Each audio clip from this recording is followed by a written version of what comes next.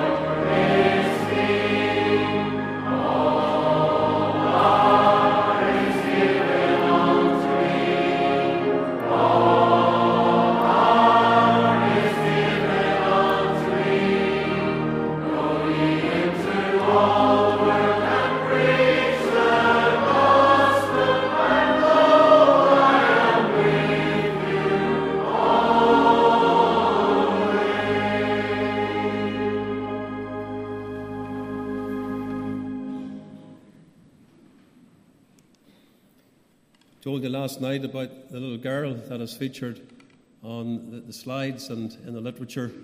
Her name's Sonia, and she's a little Roman child who was originally from Moldavanoa but has moved to a little village that is in the great county of Buzău in Romania.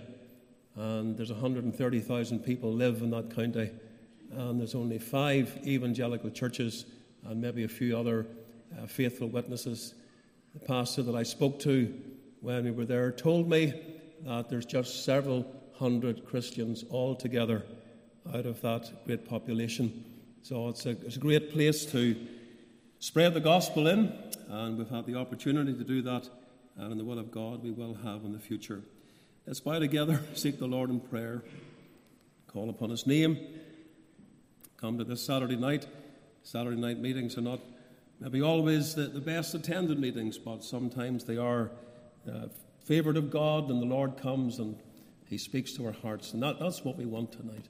We want the Lord to be here. We want the Lord to draw near to every individual, so that as we listen to the word, it becomes very powerful and personal in our own hearts, just as if we were the only person here. God is speaking to me. You pray to that end, that the Lord will speak to you personally. Let's seek the Lord. Heavenly Father, we still our hearts before the presence of our God as we come before the throne of heavenly grace in the all-precious and the lovely name of our dear Saviour, Jesus Christ, the one who loved us and gave himself for us, and the one who is now representing us in heaven, our mediator, our Saviour, at the right hand of the Father, ever living to pray, to intercede on behalf of his church. We've often taken comfort in that reality, no matter where we are at any time, but especially when we come together as a body of people, that there's one in the glory, and his eye is upon us in a very special way. He has called his church together. We are not to forsake the assembling of ourselves together, as the manner of some is. And so when these meetings are organized to assemble, we know that we're in the will of God in regard to that. And the Saviour comes, he abides with his people. He is central, and we want him to be central to all that is happening this weekend. We would pray that cry of the Greeks, we would see Jesus over this weekend, to get a glimpse of him, to get our eye firmly fixed upon him, the author and the finisher of our faith, and to hear a word from him as the Spirit of God applies it to our hearts is what we desire. We thank thee that the Lord has given the command and the Great Commission to go ye into all the world and preach the gospel. And it is with joy that we've sung this hymn tonight, reminding us of the Great Commission and what we're about this weekend as we seek to remind ourselves of the command of Christ regarding the nations of the earth and how that men and women in sin need to be reached with the gospel.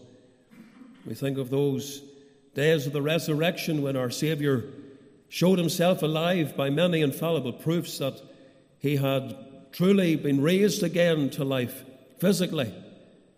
And we know that through that period of time, so often he met with his disciples. And it was to remind them of the great work that they had been called to, and the church in every century has been called to. As Christ was sent, so we have been sent. And he has commissioned his church to go into the world and to present him as he is freely offered in the gospel.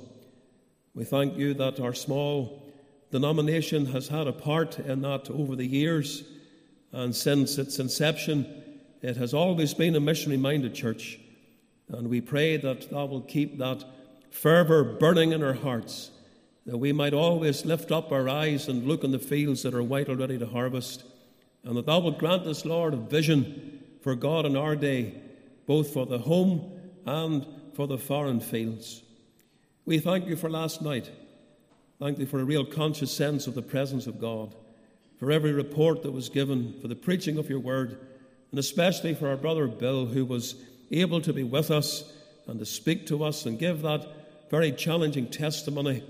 We pray that you will continue to make it a blessing to those that were here and listened to it, and those that tuned in last night, and others that will undoubtedly listen to it in time to come.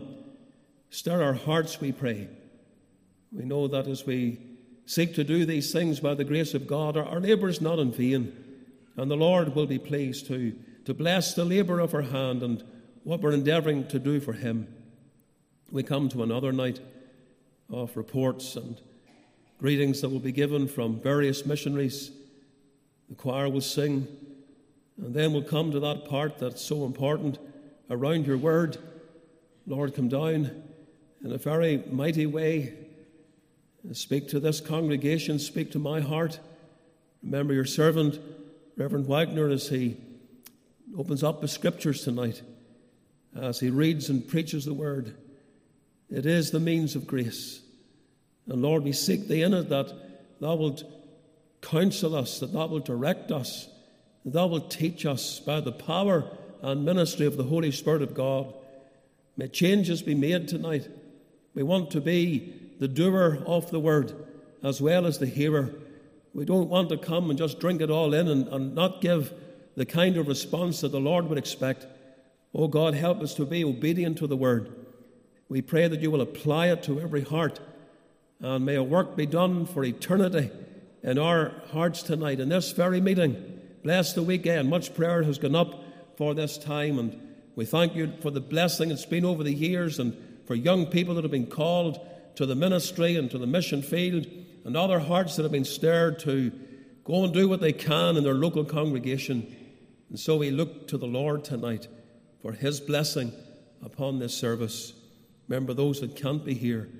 Always very conscious that when we organise these meetings, there are folks that are sick and laid aside and would love to be here, but circumstances beyond their control have called them away. Lord, minister to them just where they are too. We ask all these things in Jesus' precious name. Amen and amen. We're not having any prolonged announcements at this weekend, but there are a few things that need to be said. We first of all bid you welcome wherever you've come from. Welcome in the Saviour's precious name. Thank you for giving your time on a Saturday night to come and sit and listen to something that's very near, I'm sure, to all of our hearts. You wouldn't be here unless it was. You wouldn't come back on a Saturday night unless you were really interested in these things. And that is the missionary cause. We welcome the Lord's servant. We look forward to the preaching of the word tonight as Dr. John Wagner comes to minister the word. We trust that he feels very much at home with us. Supper will be served, and we don't want you to go away. The meeting will not be too late. We're half an hour earlier tonight. So come to the fellowship area and the church hall, first of all, to get the food and enjoy a time of fellowship, the one with the other. The offerings over this weekend go to the missionary causes that are represented during this weekend. There was a good offering last night, and we did also receive a very substantial gift, and we're thankful to the Lord for that. Do you remember tomorrow we will be gathering for our time of prayer at 8 o'clock, and the Sabbath school and the Bible class are back again. So remember our children and young people as they come. Usually on this weekend we have an open Sunday school, and one of the visiting missionaries will take that. That's not happening tomorrow, but we're still having an open Sunday school with a missionary thought, and I've agreed with Wesley to speak at that tomorrow. So I'm looking forward to talking to the children in Sunday school tomorrow morning.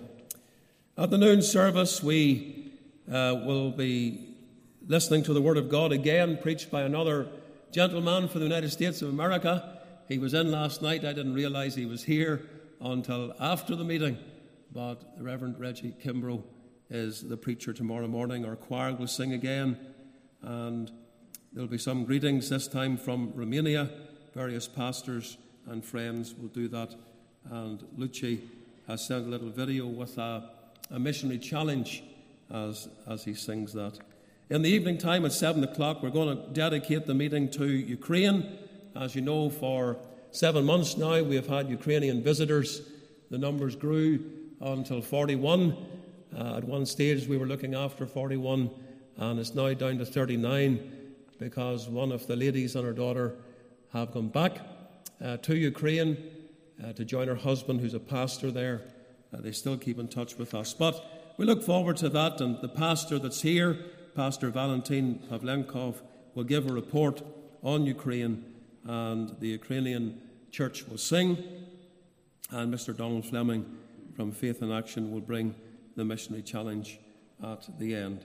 So we look forward to that also. Pray much for these meetings, please, and plan to be with us. think that's all by way of announcement that I need to make just now.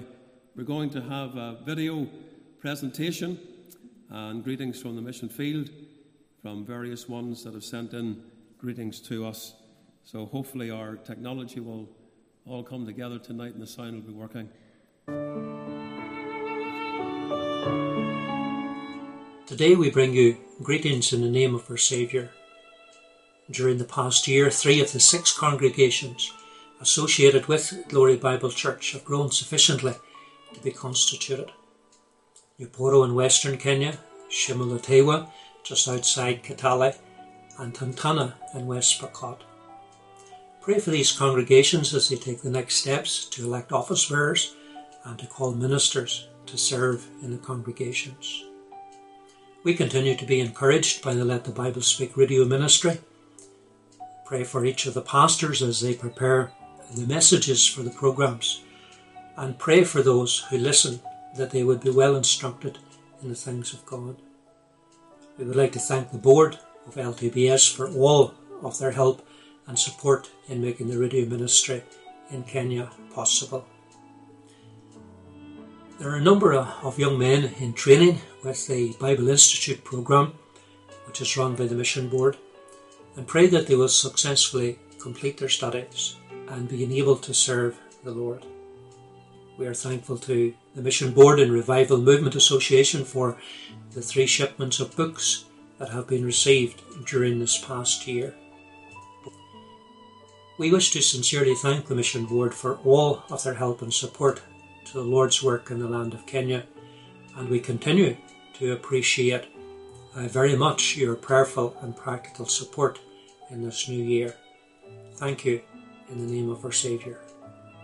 Our dear friends in the Lord, it is a great privilege for me to have been divinely connected with the FPC Mission Board and also to help in the fulfillment of the work of the Great Commission to go into the world and preach the gospel, which is our greatest assignment here on earth.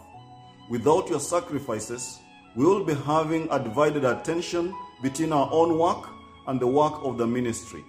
We want you to know that your prayers and support continues to be one of the greatest encouragements that we ever have in the mission work. We truly appreciate your worthy pieces of advices and the gifts of love which have been directed towards us and in the work. Especially we think of the bursary fund which has been directed to the needy children in the society and continues to be a great source of encouragement and blessing to them and also to us. And we can only say that it is the Lord's help that has been directed towards us. These things reminds us of the Lord's promise that, "Lo, I am with you all the way." From Glory Bible Church, Kenya, we want to say thank you as we pray that the Lord will continue to bless your labors. Thank you. Well, it's a real joy for me to bring greetings to this annual missionary weekend there in Hebron. I always thought the missionary weekend was a great way to focus our hearts and minds on Christ and His Great Commission as we embarked upon another year in His service. It has often brought a word in season to my own soul, whether a word of challenge or rebuke. And I hope that this year we will all hear the Lord speaking to us again, saying, "This is the way, walk ye in it." I pray that our hearts would also be stirred up to seek the Lord more in His word and prayer, to serve the Lord better by His power and grace, and to surrender to the Lord's will and purpose in each of our lives. May these special meetings be a blessing and encouragement to all who take part, and to those who listen in the church or online. And may they bear much fruit for the Lord's glory. I've also had an opportunity by the Mission Board to further my training as a teacher, and I'm graduating this year in February. At the end of last year, I had an opportunity, and I was happily married to my wife, Jacinth. Thanks to everyone who supported us, who prayed for us, and especially the Mission Board for ensuring that there is a minister to conduct the long-awaited and planned wedding. We look forward to the coming of the Cascadenis. This is a long answered prayer we have waited for so long. but God never delays. We are very grateful and we look forward to their coming, and pray for us that God will build His church as He promised, such that the gates of hell shall not prevail, even in our land here in Uganda. God bless you. Greetings to all of you. I appreciate the chance to say hello tonight. I trust the Lord is blessing you at your missionary weekend. And I just want to thank you folks for your continued prayers for me as I labor here in Liberia. Your prayers over another year, your support and your encouragement in the Lord.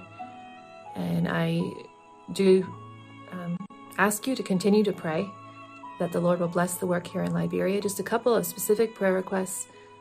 This year is an election year in Liberia, so we'll be having presidential and some other elections towards the end of this year. And we would ask you to pray that the country will remain peaceful, and that the Lord would just overrule in the election of a new president, that stability would remain so that we can continue the Lord's work here. And also do continue to pray for the children's work, and pray especially this year that the Lord would save souls, that He would save some of the children who've been attending for a number of years now, and that He would continue to build up that work. I do trust that you will know the Lord's blessing on your time there together tonight. And I thank you again for your prayers and support in the Lord's name.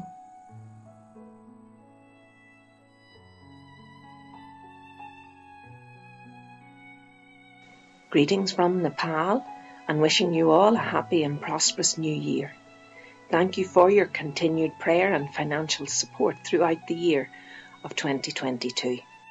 In the past month, I was able to hold a ladies' conference in the Chitwan district. Around 35 to 40 ladies came, some travelling over 3 hours to get there. The following day we held a teacher training programme. We thought about 20 people would come. However, when Priscilla and I arrived at the church, there was 45 people waiting from the various churches in the area. It was a great encouragement to us. After 5 hours of classes, we held a children's meeting to put into practice what we had been teaching. It was a time of great enjoyment and blessing to see the eagerness of the people to learn more. The ladies testified to enjoying the conference, and for me too, I enjoyed being able to get out and to meet with them. I look forward to the next ladies' conference and teacher training programme, knowing that God is my strength and power, and He maketh my way perfect. Thank you again for your prayer for the work and the cause of Christ in Nepal. It is hard to believe that the year 2022 has gone by so fast. In fact, we are already few days into the new year. And I would like to take this time to thank all of you who give to the work in India, that pray for us, that pray for my colleagues, and pray for the cause of Christ through the Great Commission. What I appreciate about Hebron is that by the grace of our Lord, you all understand that Christ came to this world with a mission. And that purpose, it must be proclaimed to the nations. Dear friends, there is still, after 2,000 years, a great darkness in my country. There are still places in my country where the gospel has never been preached. There are also people and places where the gospel has been preached, but there is no understanding or appreciation of it. So please pray for strength for us to go forward with the Lord's work. Pray that we will be faithful proclaimers of the one treasure, the gospel of the Lord Jesus Christ. Because that alone can save the mankind, not just temporarily, but eternally. God bless you. Thank you. Hi everyone. We are thankful for this opportunity to greet you from Spain in our Saviour's blessed name. Narana and I are blessed with good health, so we try to keep active in the Lord's work as He gives opportunity. Narana still plays the organ and our son Joel plays the piano. Jonathan serves as one of the elders in the new work in Toledo. I still get the opportunity to preach both in Alcorcón and Toledo. The Lord has blessed us with another grandson, William, who was born on the 13th of August. That's now 5. We close wishing you all God's richest blessing for the new year, and we thank you for your faithful prayers for us and the works here in Spain. Greetings in the name of the Lord Jesus Christ from Cortijos Nuevos in the south of Spain. As we enter another year, our prayer is that in our churches, in our families, and in our individual lives, that Christ will increase and that we will decrease. I want to thank all of you, and especially the Mission Board, for your continual support in prayers and also financially. It is much appreciated, and we couldn't be here without you. This past year in our church here in Cortijos Nuevos, in Sierra de Segura, we have seen the hand of the Lord working in our midst, and we praise Him for that. And there's nothing impossible for our Lord. Spain is a hard soil for the gospel, but God is still working. And we saw that especially even in our Christmas special service, where the Lord surprised us, and we had 10 visitors, and most of them it was the first time to enter an evangelical church. So please pray that the Lord will save these souls. May you have a great missionary weekend where hearts are touched by the Lord. May the Lord bless you. Hasta luego.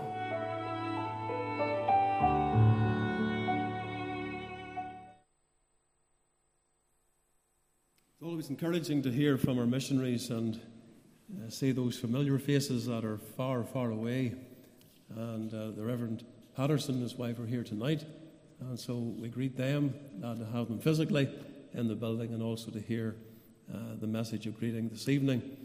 Always good to hear from our own. Noring is one of our own, and she's been serving the Lord in Africa since 2000. 17 years in Kenya, and then the latter 5 years in Uganda. We call Dipankar one of our own. He's Indian, but he's a member of the church here in Hebron, and we encourage him in the Lord. And it's just lovely to see those that went out in the early days, like the Reverend Hannah went out from Ballymoney, and then Alejandro, more recently from the church here, went out to serve God in the land of Spain. I want to thank those that responded and sent in the greetings, very much appreciated. Now we have a report on Uganda, and Jordan is going to do that report. He's looking forward to it intensely.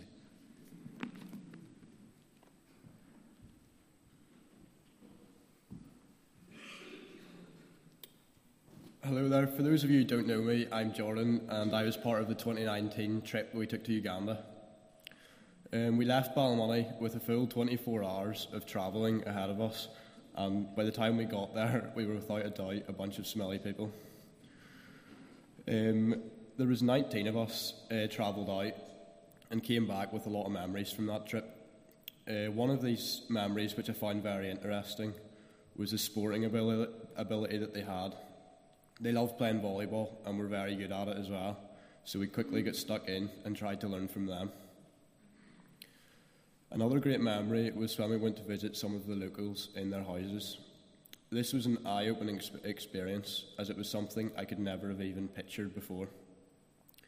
The conditions of some of the houses are something a picture can't capture. This made me extremely grateful for the things I had and the home that I was going back home to. Another memory that really stood out to me was how attentive and happy the children were to have you there. With 362 children in that school, they were very well behaved and enjoyed all the activities we done with them. But most importantly, once it came to meeting time, they sat up, were quiet, listened to the stories and speakers, and got stuck into different quizzes and courses as well. One of the most God-blessed experiences on this trip that I think the whole group could agree on was the little boys and girls right up to the teachers after we left coming to know Jesus Christ as their Lord and Saviour. This was a truly amazing experience to witness, with many coming to give their life over to him. This trip was truly eye-opening for me, as it was easy not to think about the missionaries and people in Uganda and the work they do there before I went on the trip. But after we came home, the people we met over those 10 days were stuck at the forefront of my mind. It showed how blessed we are over here to have access to lots of different things that we just take for granted. Another thing it made me aware of was the work that our missionaries do over there. The work that Noreen and the staff were doing at that time in the school was invaluable. It was great to see how dedicated she was to God by serving in that school. Hopefully one day, I would love to return to Uganda to help with the work there, catch up with some of the friends I made at the time there as well. I would encourage any young person with the chance to go on a mission trip to grab it with both hands, as it is something that can help grow you on your walk with God, and it's something you will never forget. Lastly, I know the school and all our missionaries would appreciate your prayers, so please continue to do so. Thank you.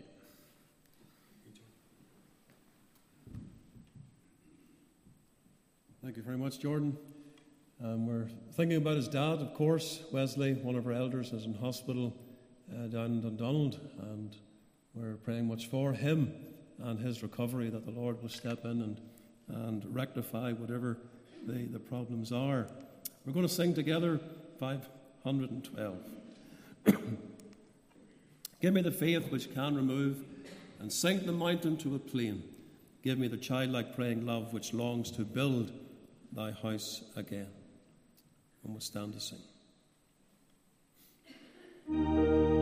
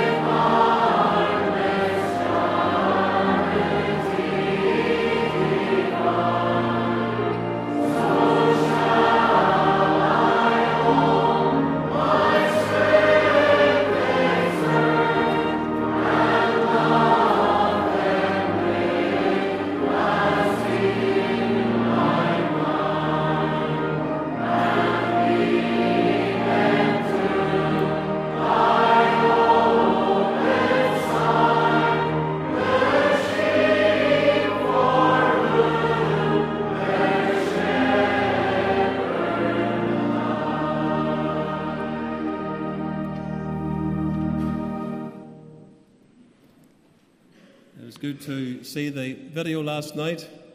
The Reverend Kerskadden's with us this evening, and he's going to come now and talk to us, give a wee report. Thank you, brother, for coming back so far again to be with us this evening at the missionary weekend. And as soon as he speaks, we'll ask our choir to come and minister in song. Thank you.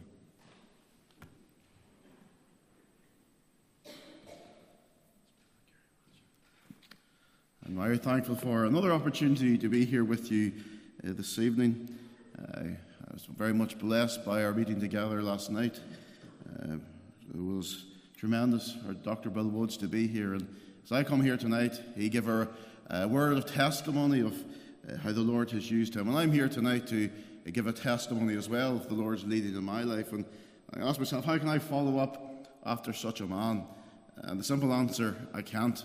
But I stand here tonight at the same time and can say I serve the same God.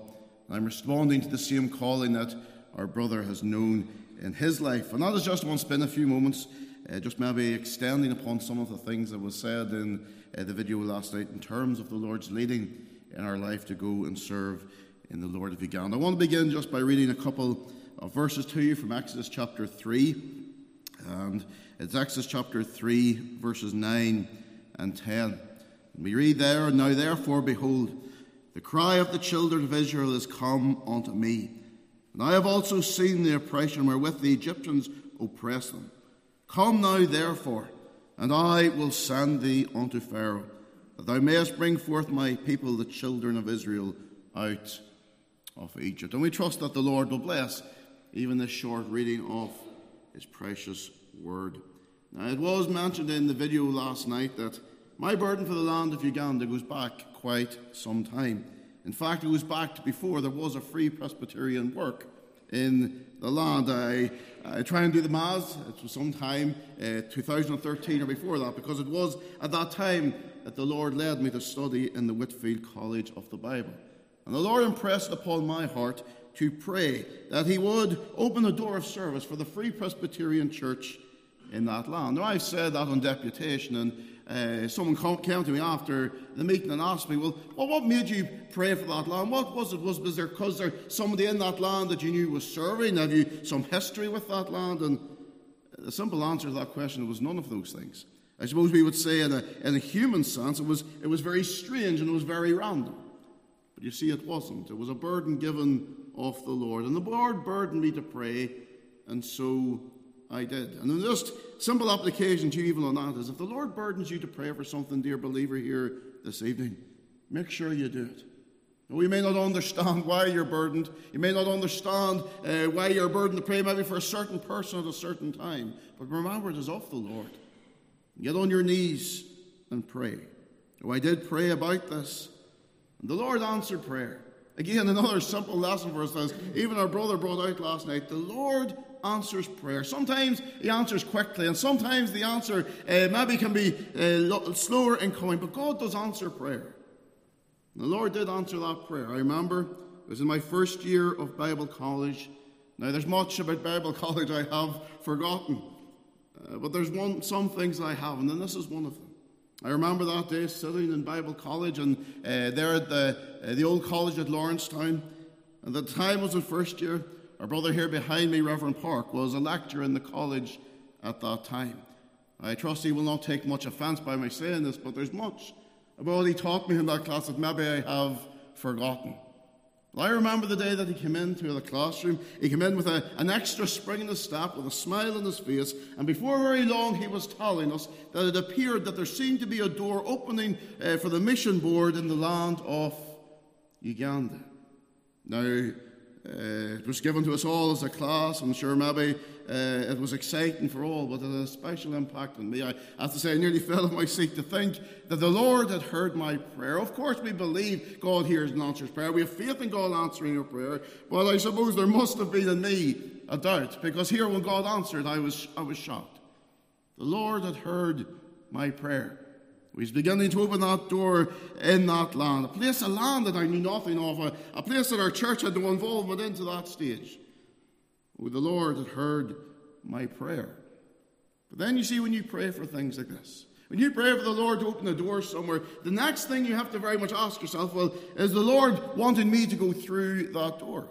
Well, remember that great prayer that the Lord put upon his people to pray that the Lord would send labourers into his harvest. In those verses that follow, we see that it was then those people that he called to pray that he sent out. And so this is what the Lord began to impress upon me. Well, you prayed for an opening. Are you the one who will go through that door? In the 8 months to come, I gave it much prayer. As I say, I was only a first year in college at this time. You have a long way to go if you're going to get through it at all. But I made this very much the subject of prayer. Kept it to myself, didn't really share it with anyone.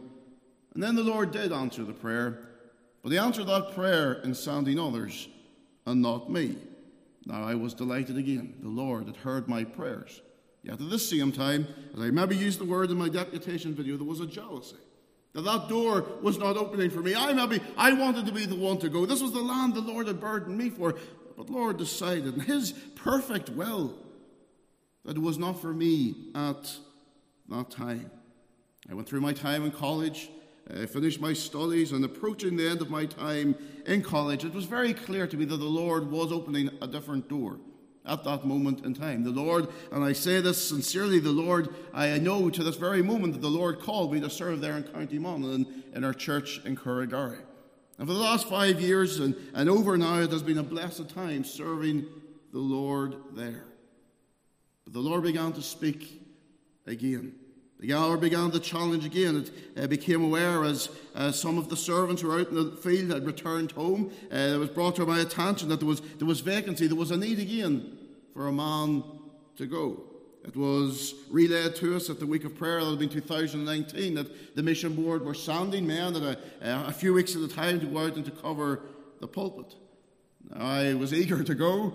But I said, Lord, if you want me to go, even just for a few weeks, that you will direct some of those men to me to ask me if I would go. I wasn't going to push open the door that the Lord wasn't going to open. I very much left this with the Lord. But then sometime later, just into the new year, I had to ring Reverend McMillan. Reverend McMillan is the chairman of the Uganda Oversight Subcommittee. I rang Reverend McMillan to discuss another matter, a family member sick in the Armagh area, and I was asking her brother to visit her. This was a Sunday afternoon. And then Uganda came up, and just in the process of conversation, if you speak to Reverend McMillan, you know it will come up in conversation at some point. But it did come up in conversation, and then it did come up in conversation about me going out to spend a few weeks there and just to help out. But then what Reverend McMillan said to me next, again, like that experience back there in the Whitfield, this moment in my life stands out, and I remember. Now, I don't know the exact words that our brother used.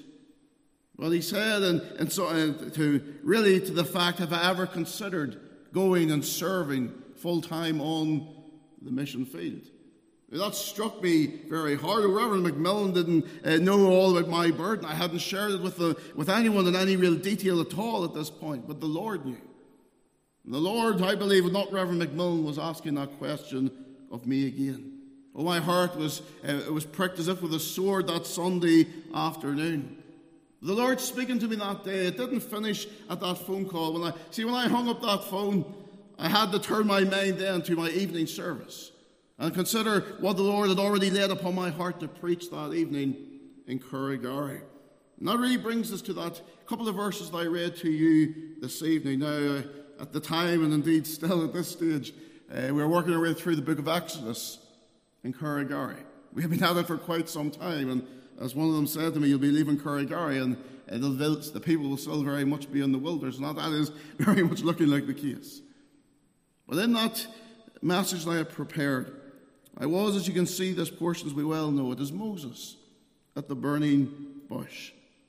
I don't know if our two brothers behind me are anything like me, but there's sometimes we can get up to preach and we can wonder, who is this message for? Who is the Lord going to speak to? How is he going to speak to them through this word? But you see, as I began to make preparations to consider what I was preaching that night, it struck me before I even got into the pulpit. I knew exactly who the message was for that evening, and it was for me. We want the message to have an impact on others. Sometimes it maybe doesn't have the right impact on us who are delivering it. But you see, as I got up to preach that message, it was probably one of the hardest messages I've ever had to preach, because every word, every line, it was the Lord was speaking to me, challenging me. You see, here in this portion of Scripture, of course, we have Moses at the burning bush. Now, if you know the whole account of Moses in Egypt, you will know that in the book of Acts, in Acts 7:25, we see there that Moses, while in Egypt, that he had some understanding of the Lord's calling in his life. He knew to some degree that he was to be a deliverer of the people. This was God's will for him. But yet, of course, we know he had to spend the next 40 years in the wilderness. But after those 40 years, here the Lord is again calling him to go and do that thing which he had once felt that a burden to do. To go and to serve, to deliver the people from the land of Egypt. What a parallel I felt it was for me. After first burdening me to go about the land, and then even to go maybe to the land all those years ago, when now was the Lord again opening that door. And those words in verse 10, I could not get away from. They really were the chief consideration that night. In verse 10 we read, "Come now therefore, and I will send thee." Come now therefore. Now is the time. And not was I going to be going out of my own strength. But he says, "Come now therefore, and I will send thee." Well, the Lord's call, it came fast. It came with power. You know, you take a call to a church as a minister, it's probably wise that you've been there and you've preached there. There's very few men will take a call without ever being first in a land. But you see, before even going to Uganda, I've been now twice, 2 short trips to the land, but before I even foot on that land, in that country, to Emmanuel, to the compound, to the church, to the children, I have to say I knew in my heart already that the Lord was calling, and I must go. We went for those 2 short trips. The Lord truly blessed us. The Lord didn't need to confirm, but he did confirm that was his will for me and my family. The Lord made us wait, but his will is perfect. To see all the steps that the Lord has led through my life, and the different avenues of training and so forth, it's amazing to see how the Lord has led to this point. But the Lord has. And with gladness we go. And it close really with the words we know well in Mark 16, verse 50. Just go ye into all the world and preach the gospel to every creature. Now, those are words every one of us here know. These are words which are important to us. You wouldn't be gathered here at like a meeting like this tonight if they weren't. But we can see those as a very general call to the church. Every time I read those words, I can't get away from that opening word. I can't get past the opening word. Without even reading the whole verse, that one word, go. The Lord has called me to go. That is what we will do in obedience to the Lord. Oh, I'm no great Christian. I'm no mighty man, even like I say, like our brother Dr. Bill Woods. I'm just one who has been blessed to be called into the service of God. What a privilege it is. And with him at my side, we go. And therefore, in these months ahead, as we and my family, as we do prepare to go, I ask you, please do continue praying for us. Maybe you tonight, as you're gathered here, maybe you're here last night and you're come back again, and maybe the Lord has been challenging you. Well, may you go. May you go, as that verse would say, "Come now, therefore, and I will send thee." Oh, we're not going by our own strength. Oh, yes, the church, our mission board, our presbytery is sending us out. But above all, it is the Lord who is sending us. And it is in his name we go. Thank you very much for this time. Thank our brother for giving me this opportunity. And we trust it will be a blessing and encouragement to each one of your hearts. Thank you.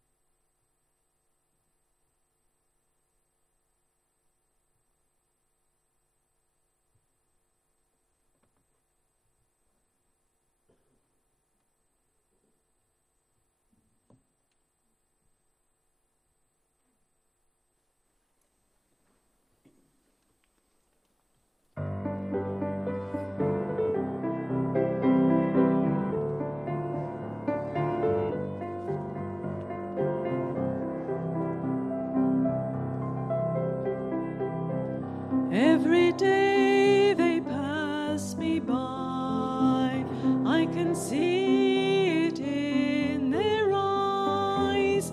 Empty people filled with care, headed who knows where. On they go through private pain, living fear to fear. Laughter hides their silent eyes, only Jesus hears. People need the Lord, people need the Lord. At the end of broken dreams, He's the open door. People need the Lord, people need the Lord. When will we realize that people need the Lord?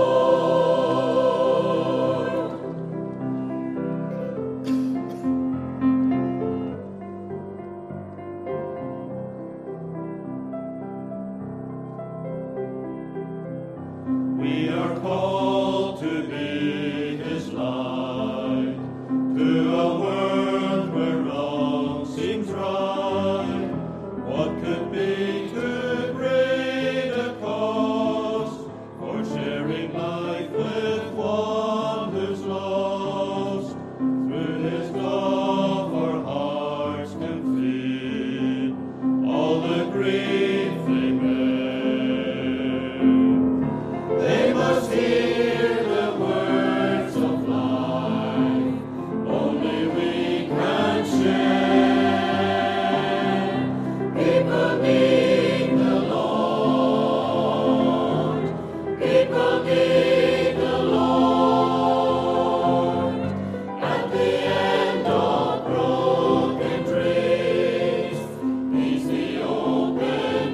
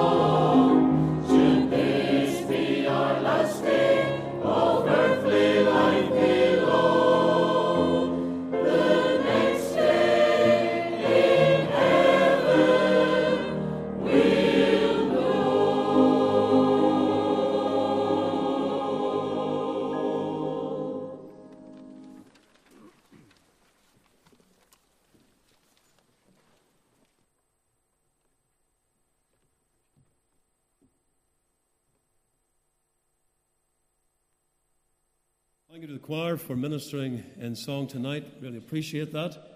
And for leading us to that day when we're going to stand before the Lord. And we know that our work is going to be done. Some of these days it'll be over. And we shall go to meet him. May we live with eternity's values in view. And seek ever to please the Lord day by day. We're so glad to have Dr. John Wagner from the United States of America tonight. We welcome him in the Saviour's name. I want to thank our brother Ray Kerskaden for his report. I'm sure the things that he referred to that he's forgotten is just a general conversation in the class. I've forgotten that too. How could you forget the subject of Christian doctrine and personal evangelism? I know that those things are still there and in your mind. I was sitting thinking, and it came because of a remark that this man made, that there are actually a number of languages in this church tonight.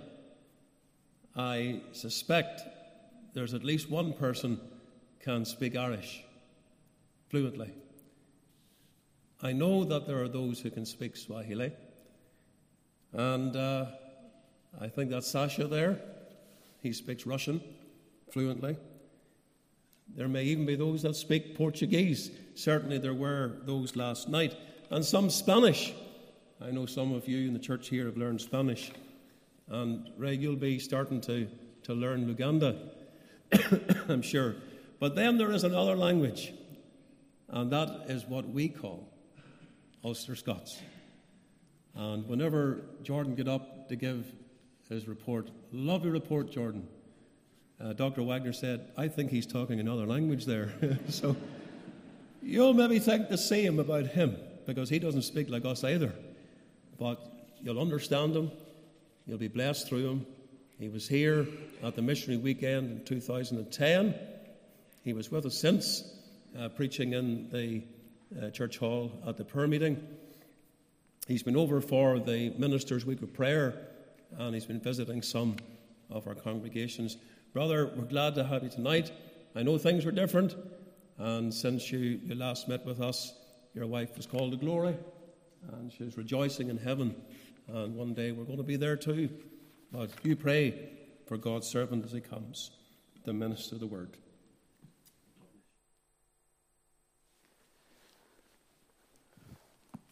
The problem with the Ulster Scots language, it changes from town to town.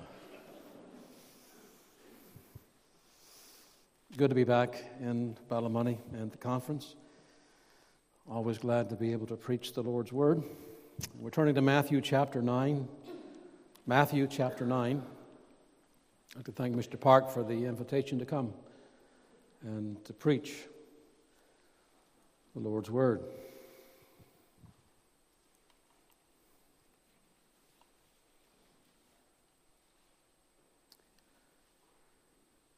We're going to break in at verse 35, Matthew chapter 9, verse 35. Let's hear the Lord's word. And Jesus went about all the cities and villages, teaching in their synagogues and preaching the gospel of the kingdom and healing every sickness and every disease among the people. But when he saw the multitudes, he was moved with compassion on them, because they fainted and were scattered abroad, as sheep having no shepherd. Then saith he unto his disciples, The harvest truly is plenteous, but the laborers are few. Pray ye therefore the Lord of the harvest, that he will send forth laborers into his harvest. And we know that God will bless the reading of his word for his own name's sake. Let's bow our heads for a moment in prayer. Let's seek the Lord together. Our God and our Father in heaven, it is in that all-prevailing name of Jesus Christ that we pray before we begin to preach thy word.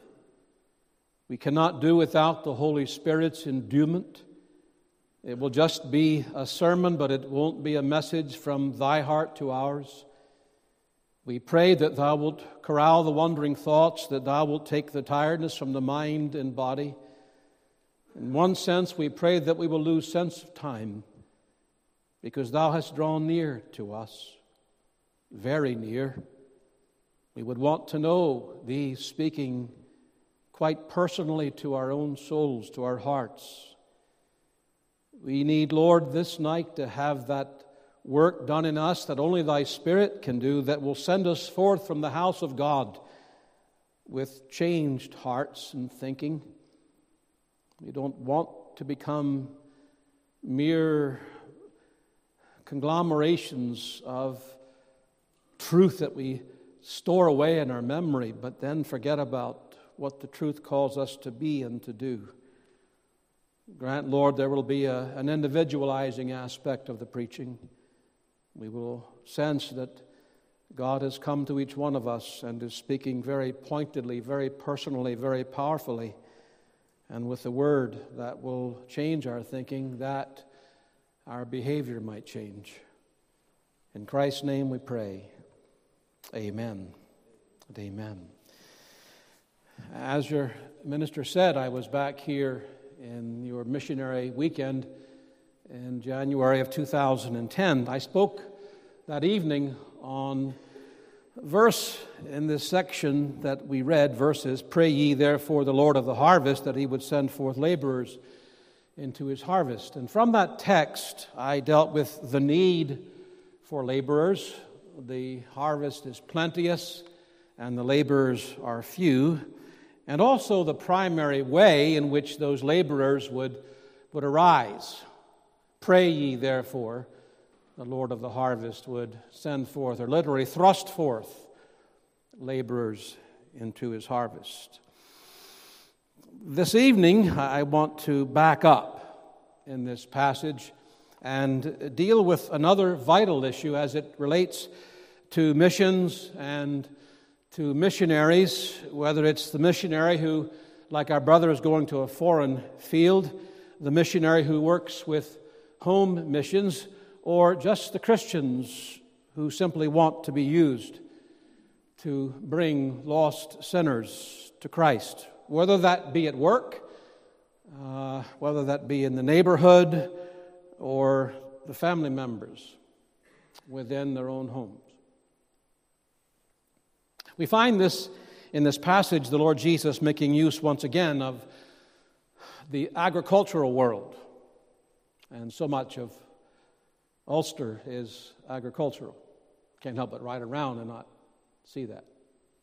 It was also familiar to our Lord Jesus Christ. They always surrounded him. He was somewhere along those lines, and it has so much to do with missions and evangelism. He speaks of the lost like flocks of sheep without a shepherd. He likens them to a field full of wheat that needs to be harvested. Again, the farming language comes to the fore. The Apostle Paul uses the same tack when in 1 Corinthians chapter 3 he speaks of the seed of the gospel. He actually calls the church, "Ye are God's husbandry." That word husbandry really means a cultivated field. Again, it's farming language. And he talks about that seed. You know, I sowed, Apollos, another preacher, watered, but God was the one who gave the increase. He brought about the harvest. My point just now is that in order for there to be any harvest, there had to be ground that was cultivated, a field that was prepared in order to make way for the sowing of the seed. All of that, of course, requires people. Paul's comments on this fact in Romans 10 is quite clear. There's no way that a sinner can ever be saved apart from faith in Christ. For by grace are ye saved through faith. And there cannot be faith without the hearing of the word of God. For faith cometh by hearing, and hearing by the word. Then that searching question arises from all that.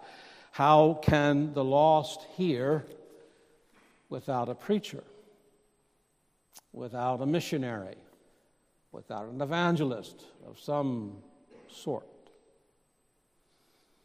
After declaring that whoever calls upon the name of the Lord shall be saved, the apostle then uses inexorable logic in asking that series of questions. How then shall they call on him in whom they have not believed? And how shall they believe in him whom they have not heard? And how shall they hear without a preacher? So this whole matter of seeing the lost brought to Christ, which is what Missionary Weekend is all about in Ballymoney. I believe it was started by Mr. Cairns many, many years ago, and to follow up to our week of prayer as ministers in Ulster. It's all about lost souls being saved. So to the desire to see the lost brought to Christ, it brings us to a very practical point.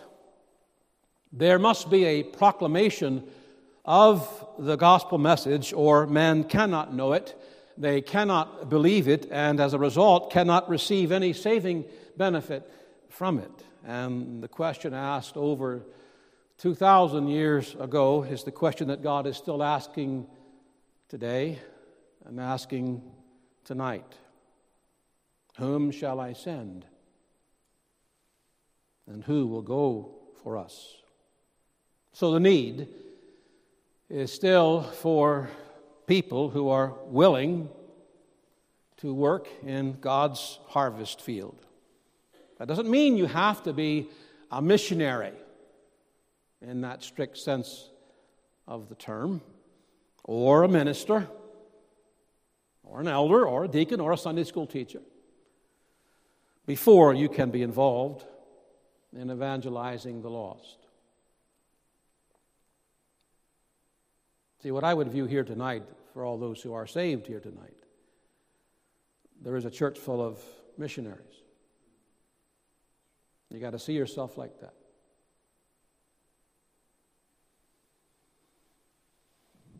There's much that you can do in the harvest field without having to do any of those things that our missionaries and ministers do.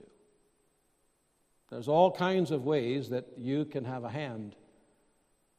Doesn't have to be street preaching. Doesn't have to be passing out tracts. All kinds of support issues are needed in missions work. But there are two things which you cannot do without. Whether or not you are a missionary, a minister, evangelist, Sunday school teacher, or just someone who wants to help bring the lost to Jesus Christ. It's those two things I want to consider tonight from verse 36. But when he saw the multitudes, he was moved with compassion on them, because they fainted and were scattered abroad as sheep having no shepherd. It is, I submit to you, absolutely impossible to carry on the work of evangelism in whatever area you're talking about, whatever position or place you may occupy in that work, apart from these two elements. That is what I want to speak to you for a few moments tonight about. Two essential characteristics of every effective missionary. Two essential characteristics of every effective, that's the key word, effective missionary. First, every missionary, and that term encompasses, obviously, everybody here tonight. Every missionary must be marked by, first, compassion for the lost. Must be. Can't do without it.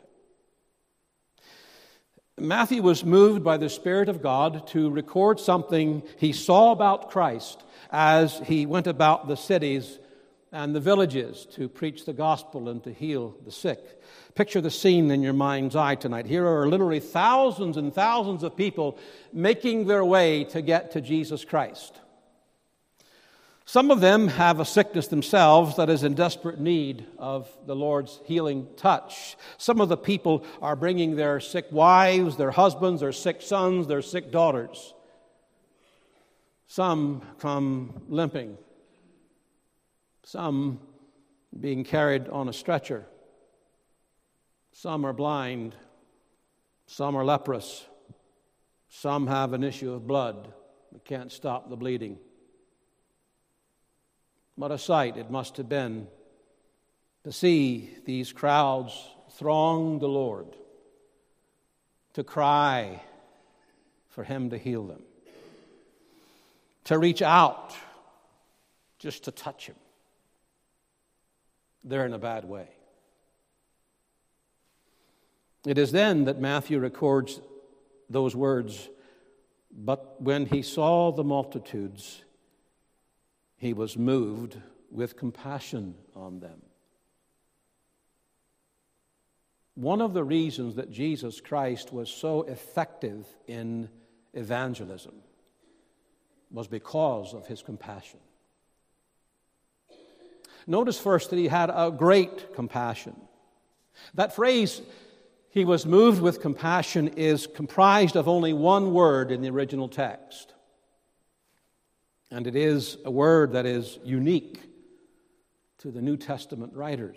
By that I mean you won't find it in classical Greek literature or even in the Septuagint, the Greek translation of the Old Testament. No, it was a word given by the Holy Spirit to the writers of the New Testament Scriptures. While it was a unique word as far as the Greek language is concerned, the idea behind it had been around for thousands of years. You can find the idea in the Old Testament language. The word that Matthew uses means literally, His bowels were moved. His bowels were moved. That same idea occurs quite often in the Old Testament, and the scene that makes the point so clearly is found in 1 Kings chapter 3. You recall Solomon is the king, and there are these two women who come before him. They have a dead baby in their hands. And one is accusing the other of rolling over on it and killing it.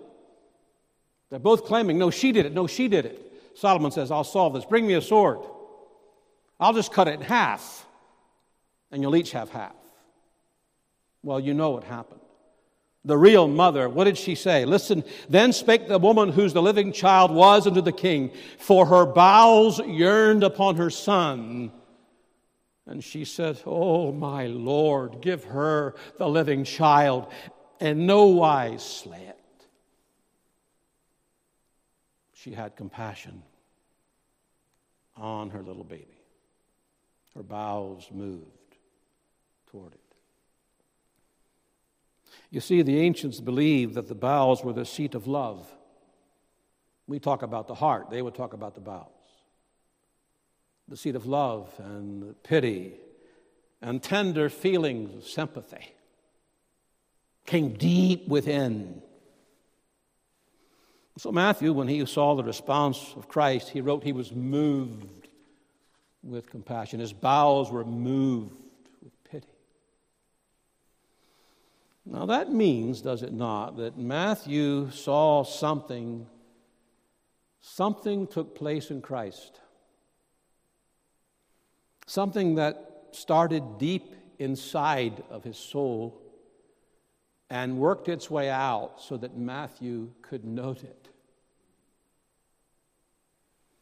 In other words, Matthew is watching Christ look upon these mass multitudes with all their diseases and all their sin. His face began to change. I have no doubt in my mind that tears began to roll down his face. He was moved with compassion. What I'm saying is that the compassion of Christ moved him emotionally It touched the depths of his feelings. It moved him to weep over the multitudes that he saw before him. There came a leper one day. He was in the latent stages of leprosy. It had eaten him up. It was a brave thing that he did because he was unclean and was supposed to, according to law, cry out, "Unclean, unclean, unclean!" But in that state, he came to Christ, unclean, unwanted, doomed to die that awful death. He came one day and he kneeled at Jesus' feet and said, "If thou wilt, if you're willing, thou canst make me clean. I don't doubt your power. You can heal me. I just don't know if you're willing."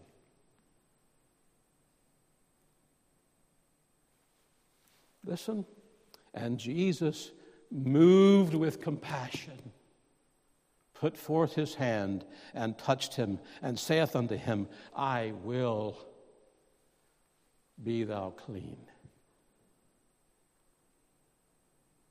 He didn't want that man to think for one moment that he wasn't willing to heal him. He saw him moved with compassion. The widow of Nain, there's a funeral procession coming out of the city of Nain. There's a stretcher, a coffin, so to speak, a bier, and her son, her only son, is upon it. And he sees it. And she's just, like you would understand, she's no husband. This was her only child, and he's dead. And she's just crying her eyes out. Luke tells us that when the Lord saw her, he had compassion on her and said unto her, "Weep not." And he raised her boy to life. There were two blind beggars who were sitting down along the side of the road one day, and they heard that Christ was passing by. They began to shout, "Jesus, Son of David, have mercy upon us." He stopped. In fact, Mark says, and Jesus stood still. It's a great text. Bring them here. What do you want me to do for you? Lord, that we might receive our sight. Luke says then Jesus had compassion on them and touched their eyes. You keep reading that. He had compassion, he had compassion, he had compassion.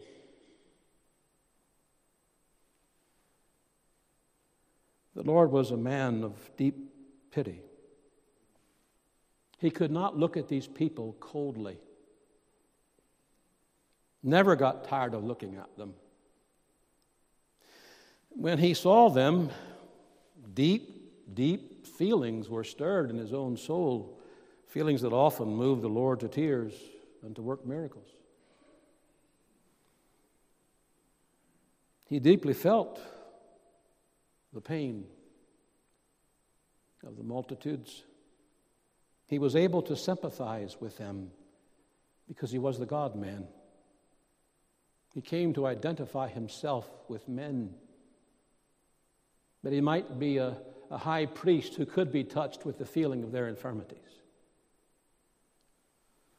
And if we're going to be used in the Lord's harvest field, then we must learn Christ in this way. We must see that we need his pity for the lost, that we need to weep as Christ wept over the multitudes. That kind of compassion we need.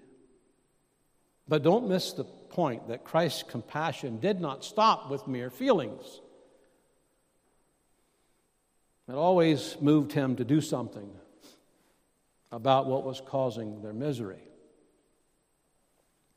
What good is compassion if all it does is simply feel pity or sympathy for the one who is suffering but never takes one step to alleviate that suffering?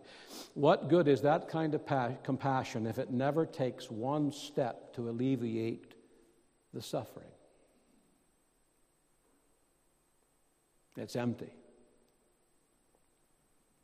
It's not real compassion.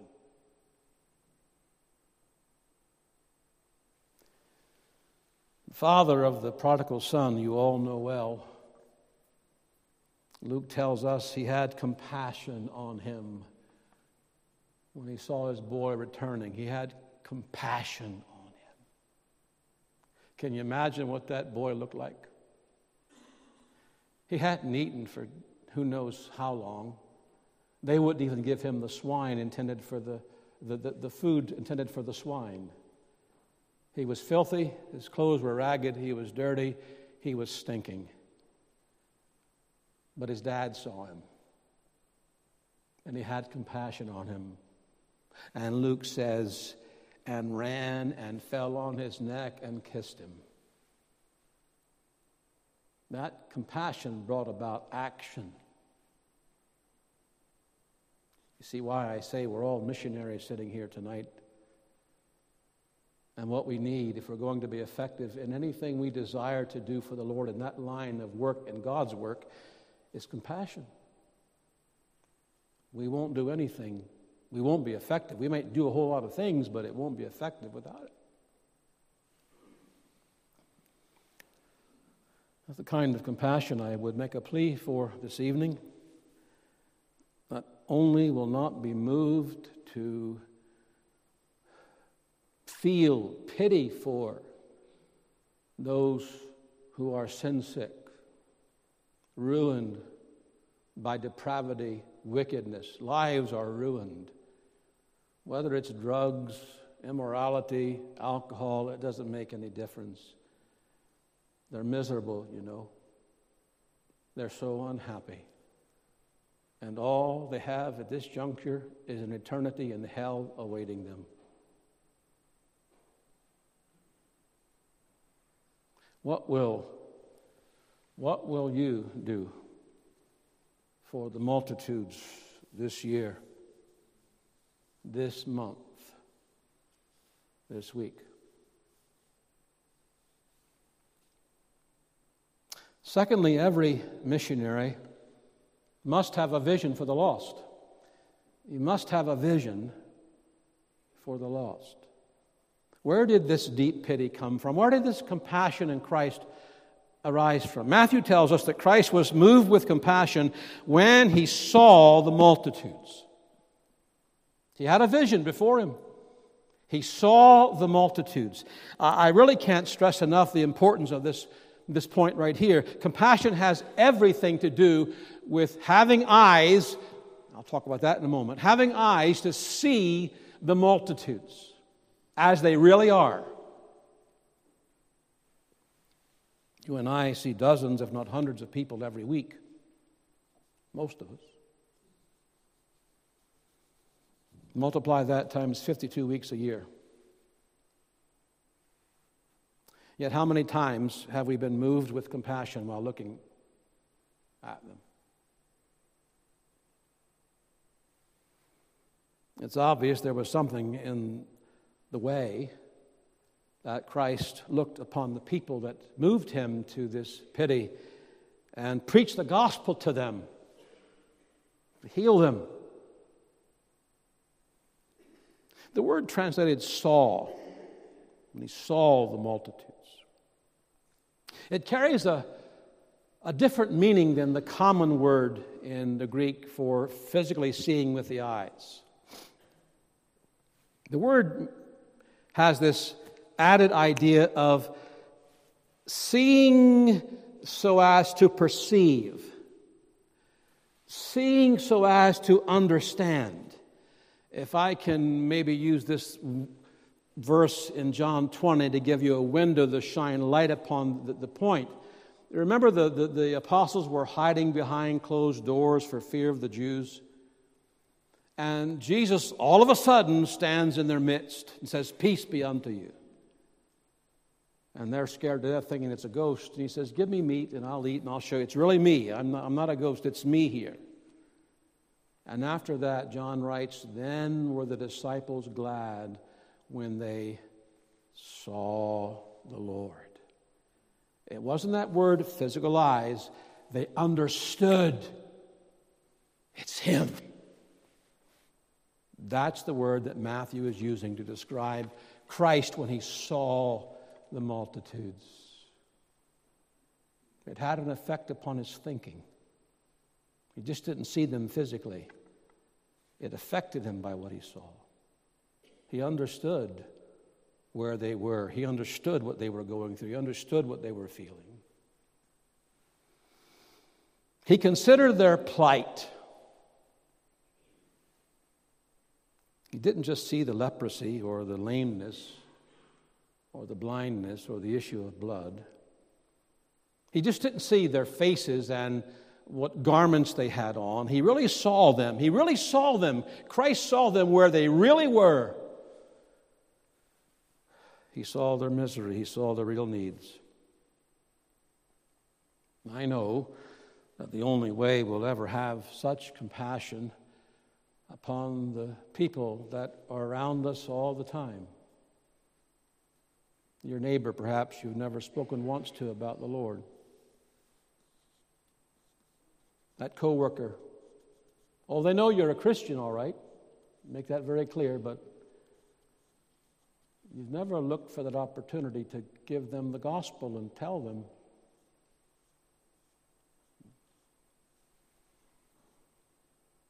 Whether they're a stranger. The only way you'll ever have compassion upon them is by stopping and taking a real hard look, a close look at them. I think much of our problem, and I say our because it's much as my problem as anybody else's. I'm not here preaching at you. I'm preaching to myself as much as I'm preaching to you. I think so often our problem is that we don't take the time to stop and really look at the multitudes, at the sinner, at the lost neighbor, at the lost co-worker, at that lost grocer in the store. Such a look will lead us to understand their condition. A look that will get us beyond the surface to see something at least into the depths of their hearts. I just can't. If sometimes, we have these prejudgments of people. And they seem to be rough around the edges, maybe downright coarse. But if you only knew what was going on in their hearts, if you only knew what was going on in their homes, you might not be so critical, so ready to write them off. You just might think differently about them if you took the time to look at them. If you took that interest in them.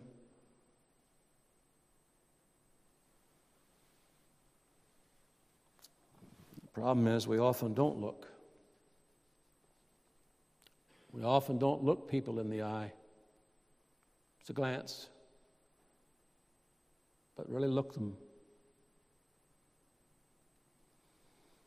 We go about our day, our work, about filling our own little agenda.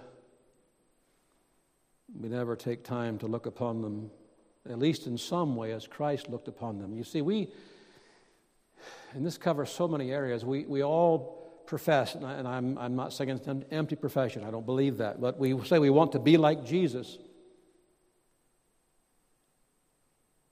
Do we want to be like Jesus in this? That's how he looked upon them. This is why missionaries are effective. More specifically, the Christian who labors in the harvest field for God must, in the first place, have a vision. If you want to have this vision, it must have a vision of the greatness of the harvest. The harvest truly is plenteous. He saw that. That's what he thought about when he looked at the multitudes that were all scattered and no shepherd. It's a great harvest. I need to point out that the day in which Christ came on the scene was a very dark day, spiritually speaking. It is Matthew who quotes Isaiah's prophecy in describing the times. In chapter 4 of his prophecy, he describes the people as sitting in darkness and sitting in the region of the shadow of death. It was a day of darkness, a day of deep religious apostasy, just like our day. The religious leaders were corrupt. I mean, you have the religious leaders of our day, whether it's in your country or mine, they're all for promoting transgenderism, sodomites in the pulpit, lesbians as priests. Don't become accustomed to it. It is vile filth. It is wickedness. And that's the day we're living in. The Word of God in Christ's day had been replaced with Pharisaical traditions. People weren't getting the Word. They were getting what the Pharisees said the Word was, but they weren't getting the Word. And there was just a small remnant of true believers. Demon possession flourished. And yet it was just such a time in human history that the Lord Jesus Christ said, "The harvest truly is plenteous." Isn't that amazing? Just such a time.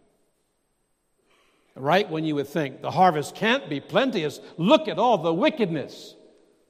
No, Jesus said it was plenteous. It was a great harvest. And Satan has done a number on us to convince us otherwise. I glean a very simple yet important truth from that lesson. It doesn't matter how dark the day, it doesn't matter how corrupt religion may be in the land, how evil men's hearts may be.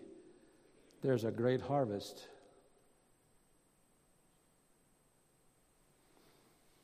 Turn your thoughts for a moment to that much different city, a place called Corinth. Corinth. If you know anything about Corinth, it was one of the most notorious cities for wickedness, immorality. The priestesses of the temple to Diana, temple prostitutes, had sandals that in the language of the day had "follow me" on them, and when they walked on the dirt it would say "follow me, follow me." The sailors would come in and have their stomach full of their lust, they think, satisfied. It was filthy. And yet I need to point out that God spoke to Paul one night in a vision not long after he had come to that wicked city, and he said, "Be not afraid, I have much people in this city." There was a great harvest there. It doesn't matter where Belfast is morally, spiritually. It doesn't matter where Ballymoney is or Ballymena or any major city. It doesn't matter. The fact is the Lord has a great harvest. But if you don't believe that, it really does dampen the desire to do anything about it.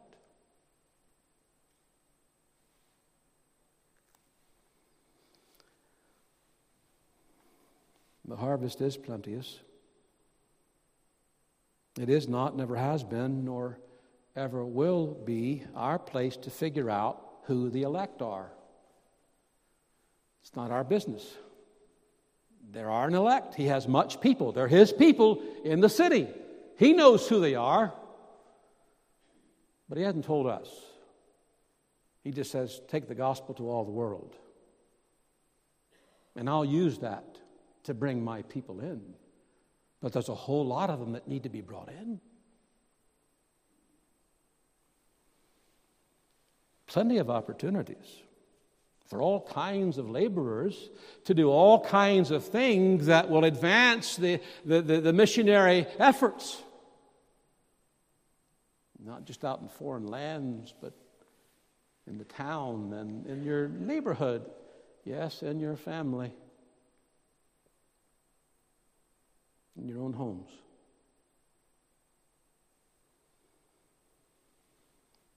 It's always when our vision gets restricted, when we begin to see the harvest field as so small and so confined that there's so few that we can reach with the gospel, it is then that we do so little.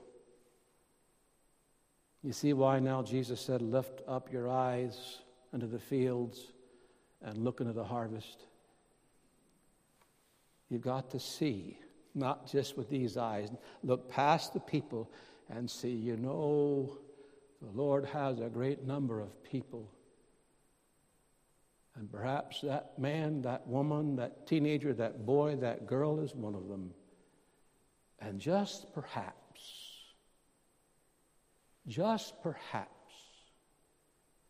He'll move my heart.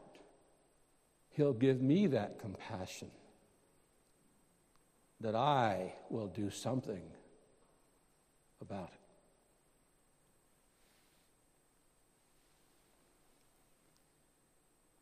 There also must be a vision, not only of the greatness of the harvest, but of the worth of the harvest.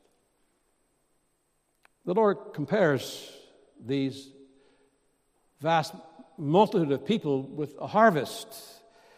If you know anything about farming, I do.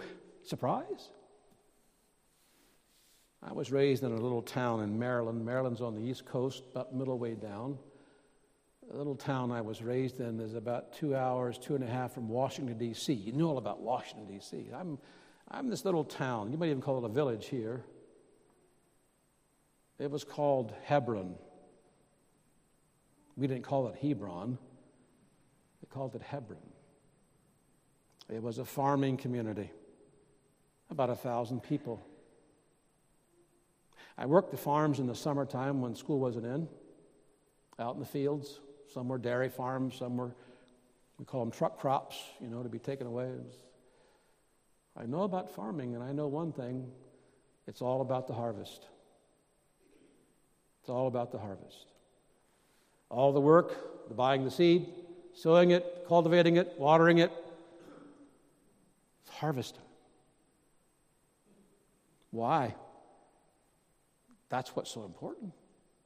That's what's so valuable. The harvest. Christ not only therefore stresses the vastness of the harvest, but the great value of the harvest. What I want us all to see is that when Christ looks upon lost souls, He looks upon them as being very valuable, very precious. I know they don't look upon themselves like that. And I fear that all too often when we see them in their degradation and their sin, we could have the same problem of really just writing them off. Well, they'll never be saved. Jesus didn't think that way. 7 chapters later, Matthew records those well-known words of Christ, "For what is a man profited if he shall gain the whole world and lose his own soul? What shall a man give in exchange for his soul?" There's nothing more valuable, he says, than a man's soul. He only has one of them. He doesn't have multiple souls. He's got one soul.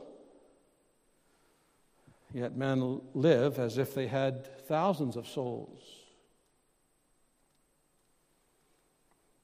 They think they can neglect their soul's needs and imagine that it's just going to be all right when it comes to the end. They treat their souls as a piece of trash that can be thrown away. They don't care for it. We're supposed to. I don't know if your minister ever told you about that scene in the life of George Whitefield. He often did this. He was preaching to multitudes. And he was a man who had eyes of tears. He often wept when he preached. Don't despise the weeping preacher. Whitefield would tell those multitudes, I am weeping for you because you will not weep for yourselves.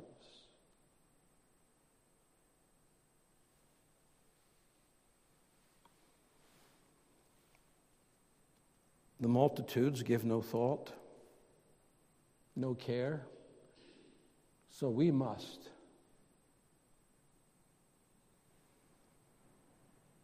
You know, folks, Satan understands the value of a soul. He gets it.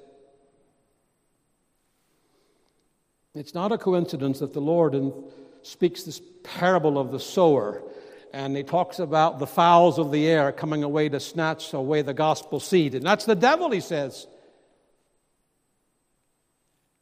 He knows how valuable they are, and he wants to damn them.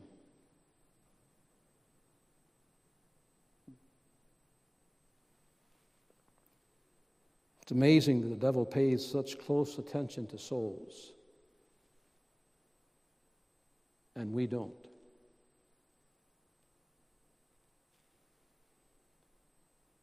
But then when you go beyond just the devil's interest in souls to look at the interest of God in souls. How interesting. How interested is God in souls?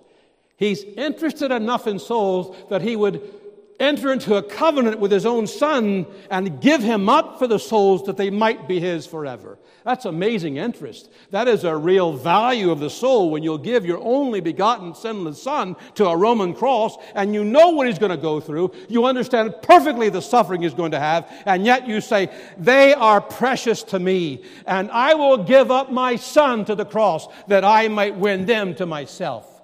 He must view souls as very precious. But then Jesus Christ would willingly come and go through all of that to win our souls. I, for one, don't understand why he would come for me. I've often been struck with the testimony of Peter Orsuck. If you've never heard his testimony, it's on sermon audio. He was a heroin addict for years. He started as a mule, transporting it, but became a big dealer in Prince Edward Island in Canada. But there was a brethren man, actually, in Canada who kept witnessing. He would go to he'd vomit in his bed, no food. He brought food for his family. And just kept witnessing to him and showing him God's love. And one time in his drunken stupor, why do you keep coming? Why do you keep coming? He says, I represent a giving God, and therefore I come giving. Finally, the Lord saved Peter Orsuck. The night the Lord saved him, you know what he prayed to God? Lord, you shouldn't have ought to done it. You shouldn't have ought to done it. I am not worth this. I sure am glad that God values your soul and mine with a different standard. That's how Christ viewed them. That's how we must view them. So valuable.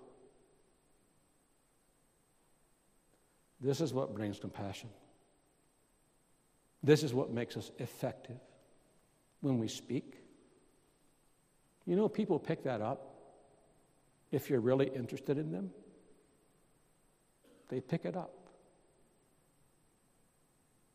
There's someone to show an interest, someone to care for them. But you won't have it if you don't have that vision.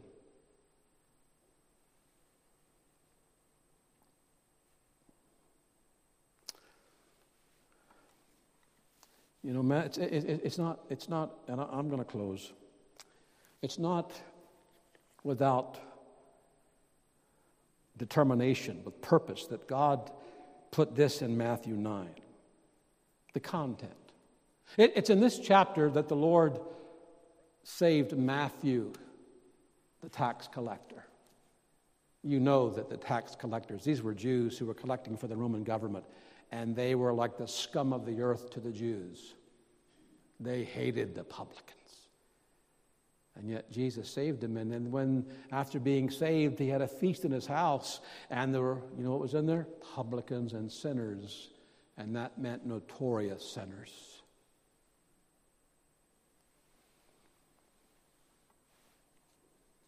It was then that Jesus said to the astonished Pharisees, "They that be whole need not a physician, but they that are sick. I've come for the sick people." It's in Matthew 9 that an unclean woman, the woman with the issue of blood, it wasn't a monthly cycle for her, it was every month, every month, every month. She kept bleeding and bleeding and bleeding and spent all of her money to try to find a doctor to heal her, and she rather grew worse, and she was absolutely bankrupt. She was unclean by Levitical law, but the Lord healed her.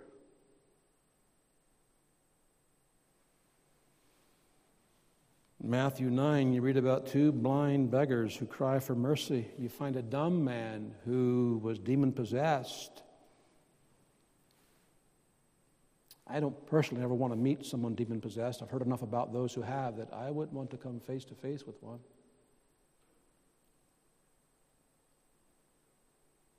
And then you have that little comment. And Jesus went about all the cities and villages. It's little villages, little teeny places, because to him souls were precious.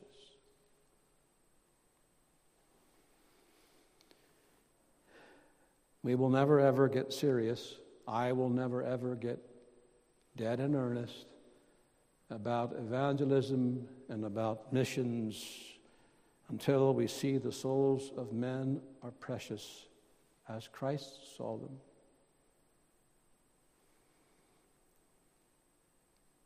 This is Missionary Weekend. Mr. Cairns raised it up as a means to see God stir others up to be missionaries on the field.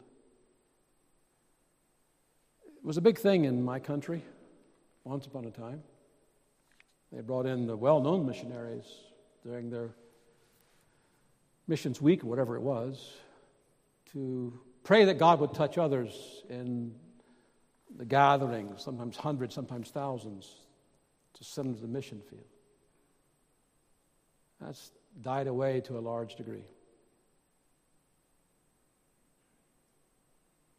I wonder if the number of men and women who offer themselves to reach the lost, whether that be on the field or in the neighborhood or at the workplace, I wonder if it would increase greatly if there was this vision and there was this compassion.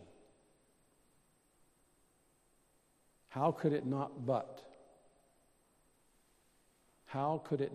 increase, be a growth in the missionary's heart,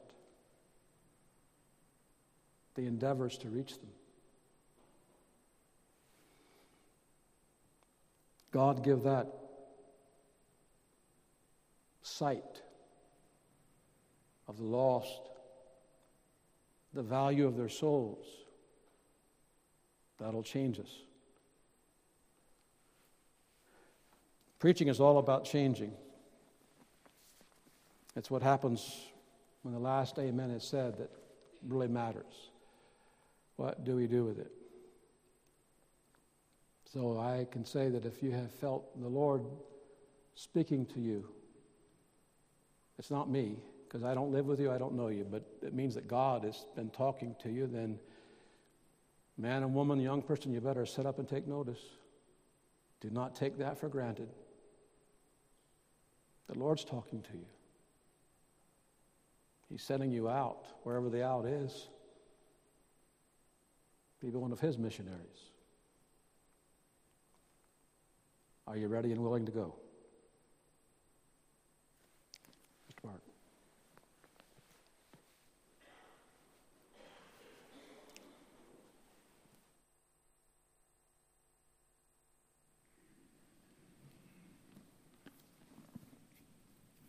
And the Lord was speaking last night, He's speaking tonight. And you've sensed that. You've sensed it in your heart. Just pray at the end now, as we come to the amen, that there'll be a wee bit of honesty and response. That if God has spoken, that you'll respond to that and do what He requires. I'll bow in prayer. I'm going to sing the closing hymn and do what I forgot to do and lift the offering. The offering's part of what we're about this weekend, part of the way that we support missions. But God is looking for men and women. They are the instruments in His hand that He uses for His glory. And we need that compassion and that vision. May He give it to us. We're bowed before the Lord. We're in His house. There's no better place that we could be on a Saturday night than with the Lord and His people. Has the Lord spoken to you? Are you willing to say, Lord, here am I? Send me, use me. I'm ready to go. If you call me to the mission field, I'm ready to go.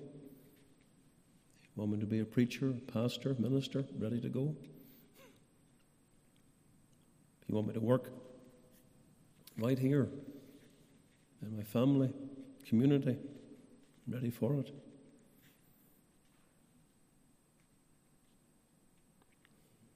Heavenly Father, take of your word. Show us more of Christ.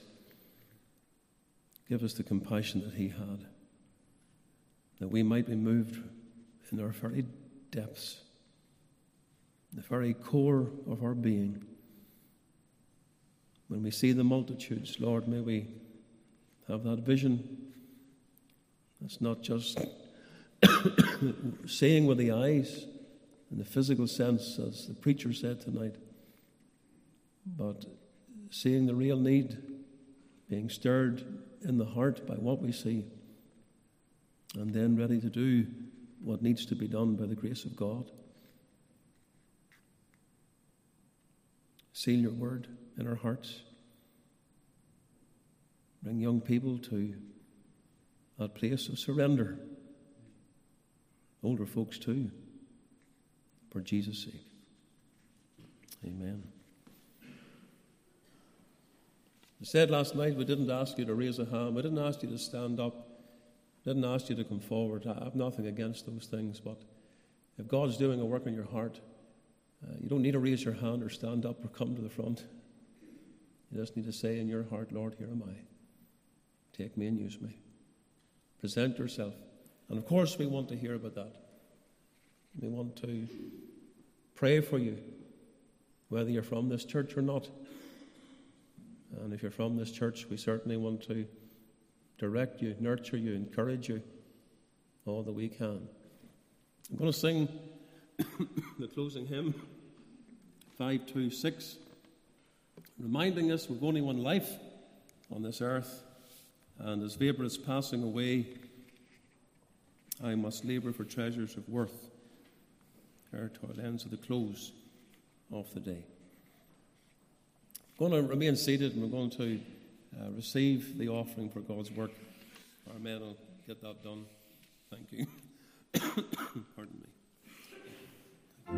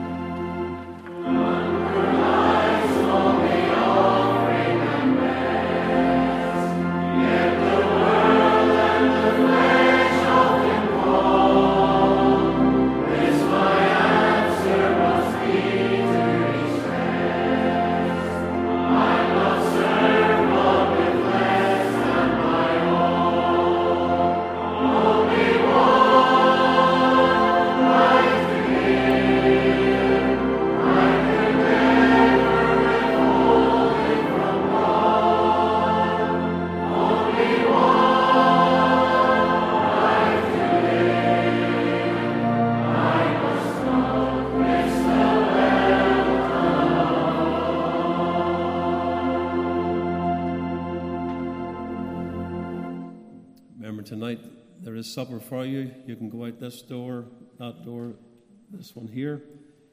Go north to the church hall, get something to eat. The preacher will go to that door, and if you want to go and greet him, say good night to him, you can do that before you get your supper. If you want to speak to him, speak to myself, we're here. Come and give yourself to the Lord. Heavenly Father, continue to write your word upon our hearts. Help us to think about these things. May they not leave us so quickly. Don't let the devil take it away.